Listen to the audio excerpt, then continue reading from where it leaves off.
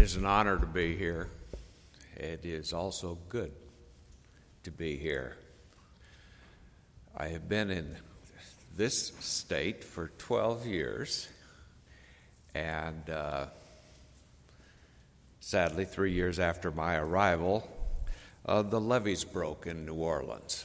None of them were overtopped, and I remind people of that everywhere I go. The levees were poorly designed and they failed, and thus the city of New Orleans was flooded, including my church.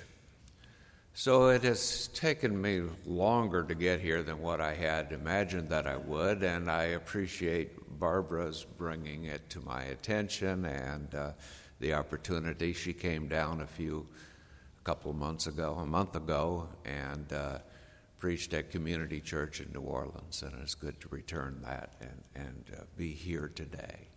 And I love your building, folks. Wow, this is really a lovely spot.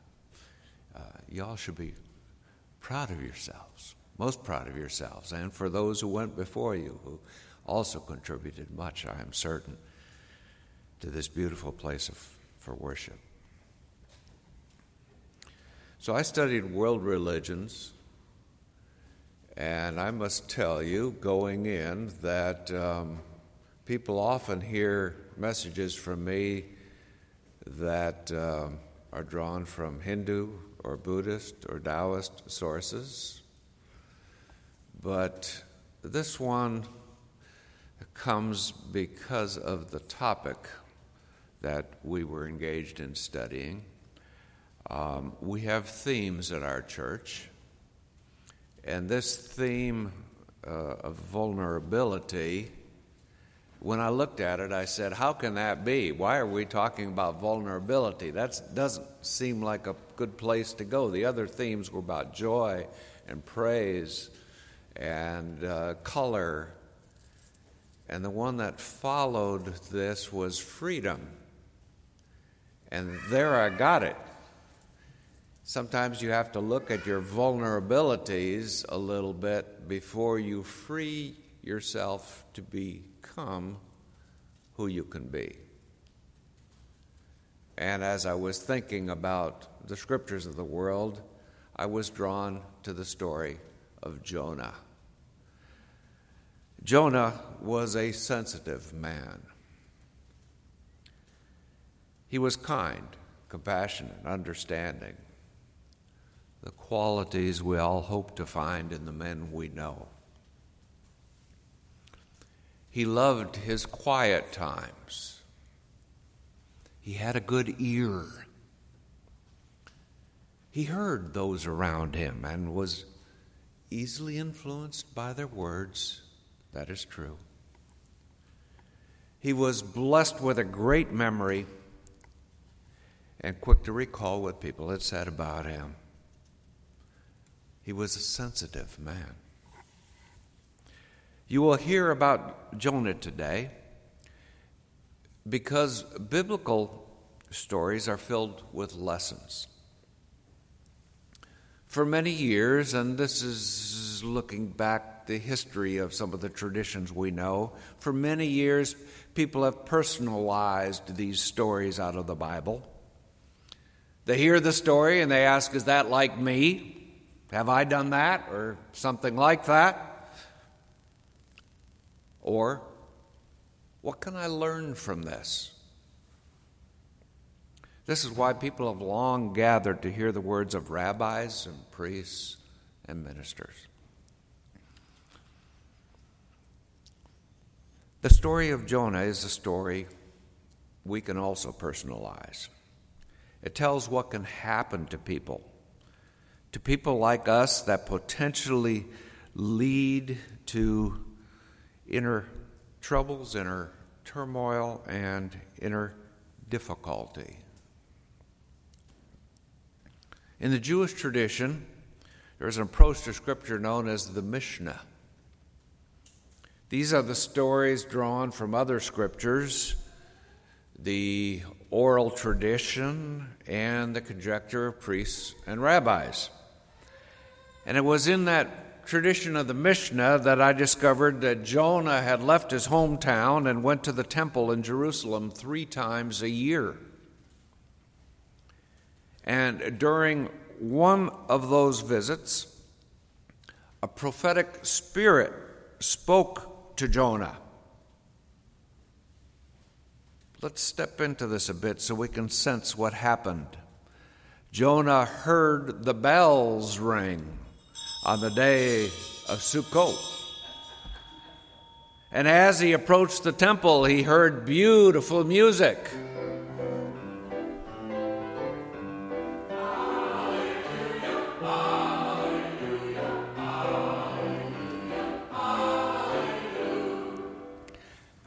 And after the music, the priest spoke for a few moments, and then there was silence.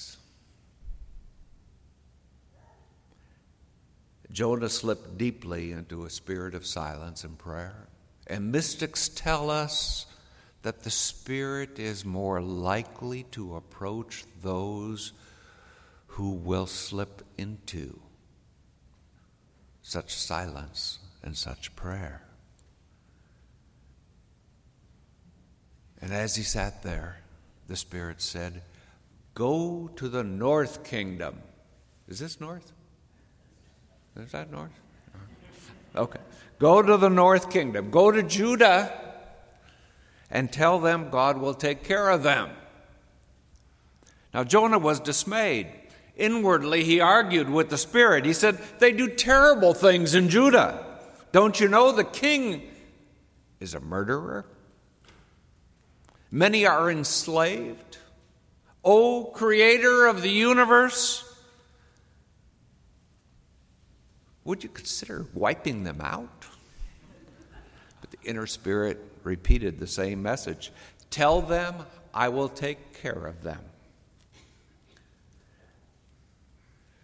Now, those around Jonah had noticed his response during this time of prayer. And they went to Elisha, and Elisha anointed Jonah a prophet before he left the temple. And so when Jonah returned home, he decided to go to Judah. And with some misgivings, he told them they would prosper. And that is what happened. They were healthy, wealthy, their borders expanded, and Jonah was called a good prophet. Now that led his townspeople and his countrymen to visit him. And they asked for his opinion on things like marriage partners or the purchase of a property, things like that. And that's what happened to Jonah for a number of years. But then Jonah returned to Jerusalem 3 times a year, the Mishnah says. And year after year he heard no voice, and they kept appearing and kept wanting to talk to Jonah. What did he have that he could share with them? Jonah was a good prophet, and he knew it. But then, once again, on one of his pilgrimages to Jerusalem, Jonah heard the bells ringing. And once again, he heard the chorus lift their voices.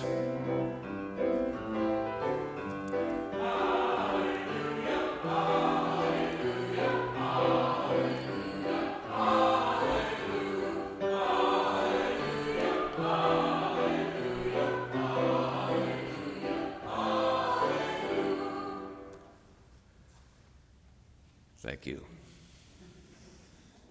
And the priest spoke. And then as Jonah sat, the voice reappeared. And this time it said, "Go to the southern kingdom. Go to Israel. Tell them they have sinned and will be punished." Now the Midrash says Jonah liked this message. He had observed sins down there in Israel, and he hurried after he left the temple and proclaimed to them, "You have sinned greatly and will be," grab some Bible here, "grievously punished." But something strange happened, something quite unique. The people in Israel believed Jonah, and they changed their ways. And God was merciful to them, and there was no punishment. And what did Jonah hear then? Well, the people began to say, "He's no prophet. His prediction did not happen. He's an imposter." Not a prophet, an imposter. And that made Jonah feel poorly. He was vulnerable to what he had heard. He was exposed and unworthy. And he knew in his soul he was not a prophet. And he carried this diminished view of himself year after year, whether in Judah, Israel, or Jerusalem. People stopped asking for his opinions. Jonah wallowed in disillusionment. While he remained faithful to his God, although he wondered why the punishment for Israel had shifted, he slid deeply into questioning his abilities. For year after year, this went on. And then, after many visits to the temple where he heard no voices, he had another epiphany. As he approached the temple, once again he heard the ringing bells. And the chorus lifted their voices.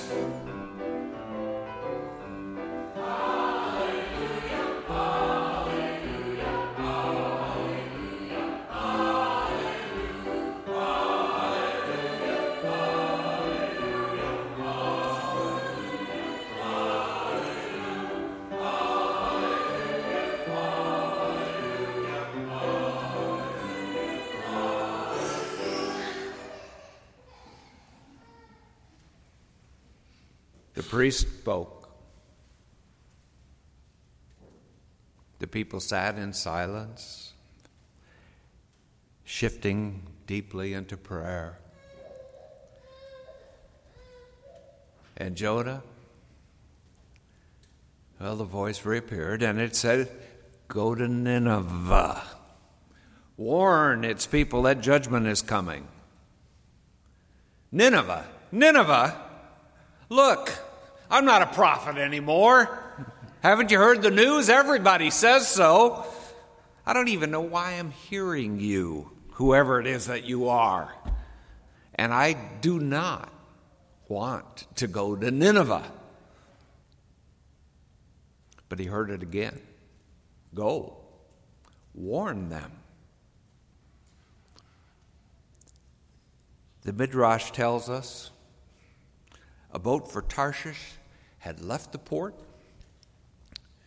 but it had returned because they had forgotten some sail slips. And Jonah applauded this stroke of luck. He saw it as a divine sign, and he boarded the boat. The Midrash also says that Jonah's boat was the only one affected by winds and rain. All the other boats were spared. Now, just so we know, Nineveh was northeast of Jerusalem. Nineveh was in what is now Iraq. And Tarshish was in the other direction. We do not know where it was exactly. Some place it in North Africa. Some say it was in Spain, perhaps on the Atlantic coast of Spain. Others say that Tarshish was in India. Wherever it was a long ways away from Nineveh, and that's where Jonah was going. So, now I come to the reading of this text. Again, I'd like to read for you Jonah chapter 1 after this little bit of an introduction. The Lord sent this message to Jonah, the son of Amittai. Go to the great city of Nineveh and give them this announcement from the Lord. I am going to destroy you, for your wickedness rises before me. It smells to highest heaven. But Jonah was afraid to go and ran away from the Lord. He went down to the seacoast to the port of Joppa, where he found a ship leaving for Tarshish. He bought a ticket, went on board, and climbed down into the dark hold of the ship to hide there from the Lord. But as the ship was sailing along, suddenly the Lord flung a terrific wind over the sea, causing a great storm that threatened to send them to the bottom. Fearing for their lives, this interesting story, you could take this one and have a lot of fun with it. The desperate sailors shouted to their gods for help. Their gods, in plural, and threw the cargo overboard to lighten the ship, and all this time Jonah was sound asleep in the hold. So the captain went down after him. "What do you mean," he roared, "sleeping at a time like this? Get up, cry to your God, and see if he will have mercy on us and save us." The crew decided to draw straws to see which of them had offended the gods and caused this terrible storm. And Jonah drew the short one. So they were all looking at Jonah.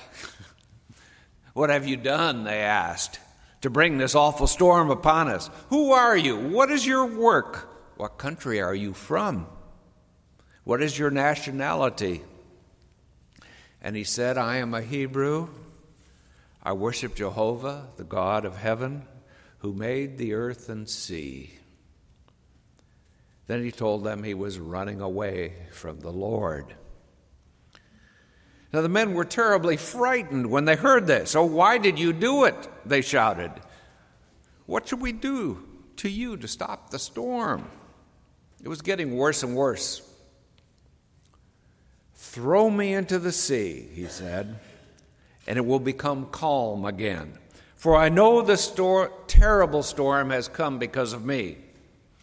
They tried harder to row the boat ashore, but they couldn't make it.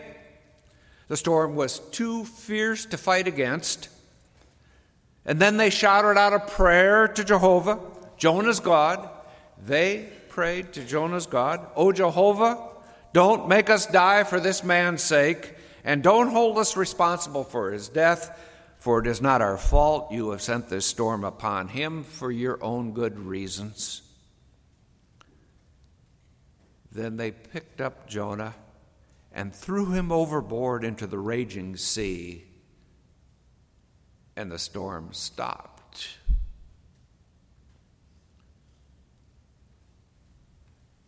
The men stood there in awe before Jehovah, and they sacrificed to him and vowed to serve him. And now the Lord had arranged for a great fish to swallow Jonah, and Jonah was inside the fish 3 days and 3 nights. So ends the first chapter of Jonah. Now, many wonder why this story about a big fish appears in the Jewish scriptures. There's been much conjecture about this. It doesn't seem like much of the other books that we find in the Bible. It is a tale, I believe, that is borrowed from older stories about a man being swallowed by a great fish. There's a Greek story. It tells of Hercules being swallowed by a whale in Joppa, the very same town, and living for 3 days.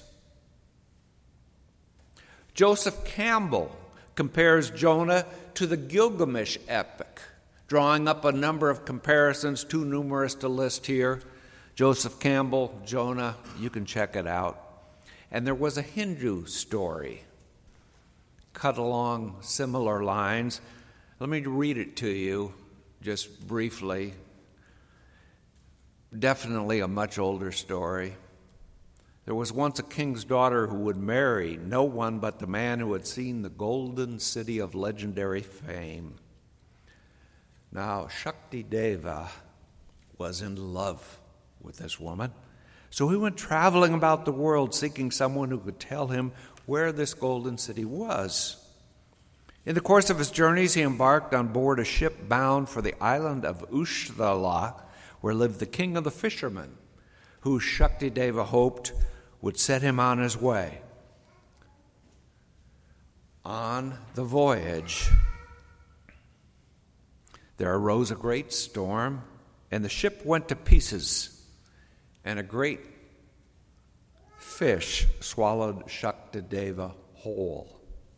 Then, driven by the force of fate, the fish went to the island of Ushthala, and there the servants of the king of the fishermen caught it, and the king, wondering at its size, had it cut open, and Shakti Deva came out unhurt. So there were legends, and these legends were there. And this tale was amplified greatly in the Hebrew Scriptures. Why? Why might this tale have appeared there and been amplified? Why is the book of Jonah in the Bible? I would hold out for you that it is there because it emphasizes human vulnerabilities. Just like Jonah, many humans have times of questioning. The writers of this text knew about personal struggles. They had observed that slights, be it from parents or grandparents, be it from siblings or teachers or friends or lovers, that such slights could fuel people's self-doubt. They had also seen that such misguiding opinions could magnify the vulnerabilities of many people, making their lives more difficult than what they needed to be.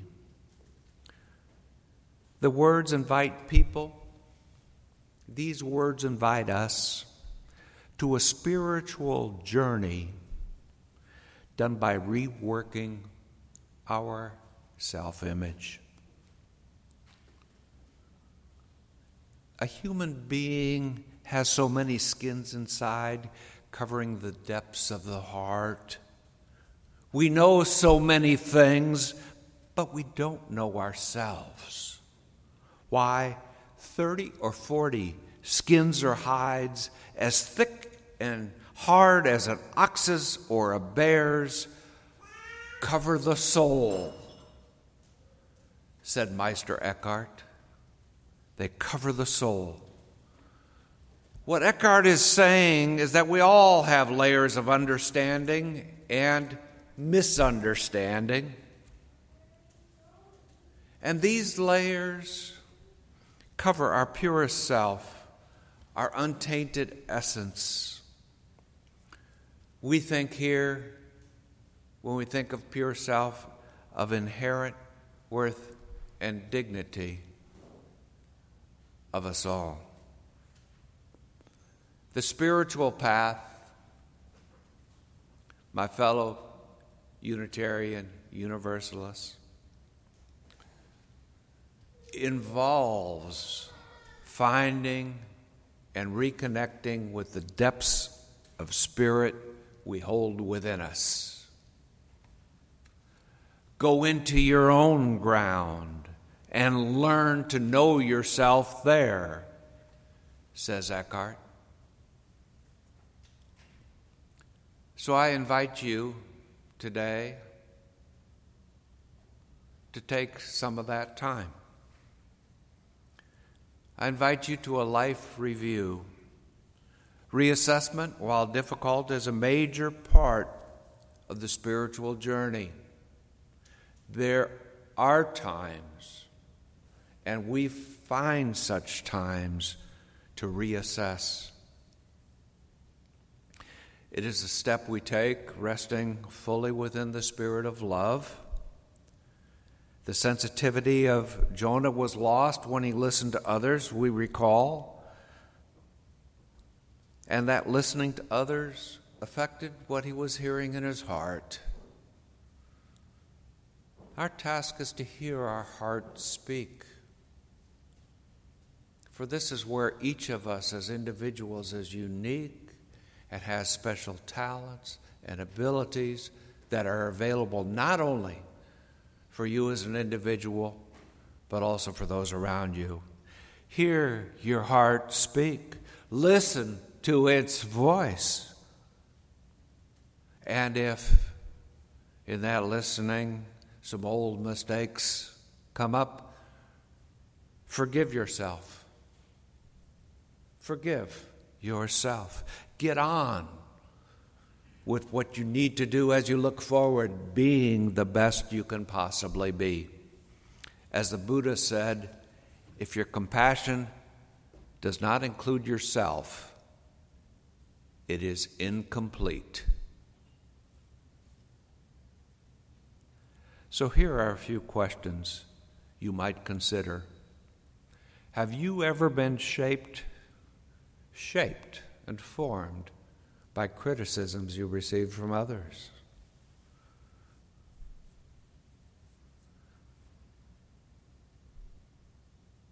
Do those old opinions work? Did they ever work? Do they still work? Are they legitimate or not? Are there any old, unwarranted narratives you can and perhaps should discard?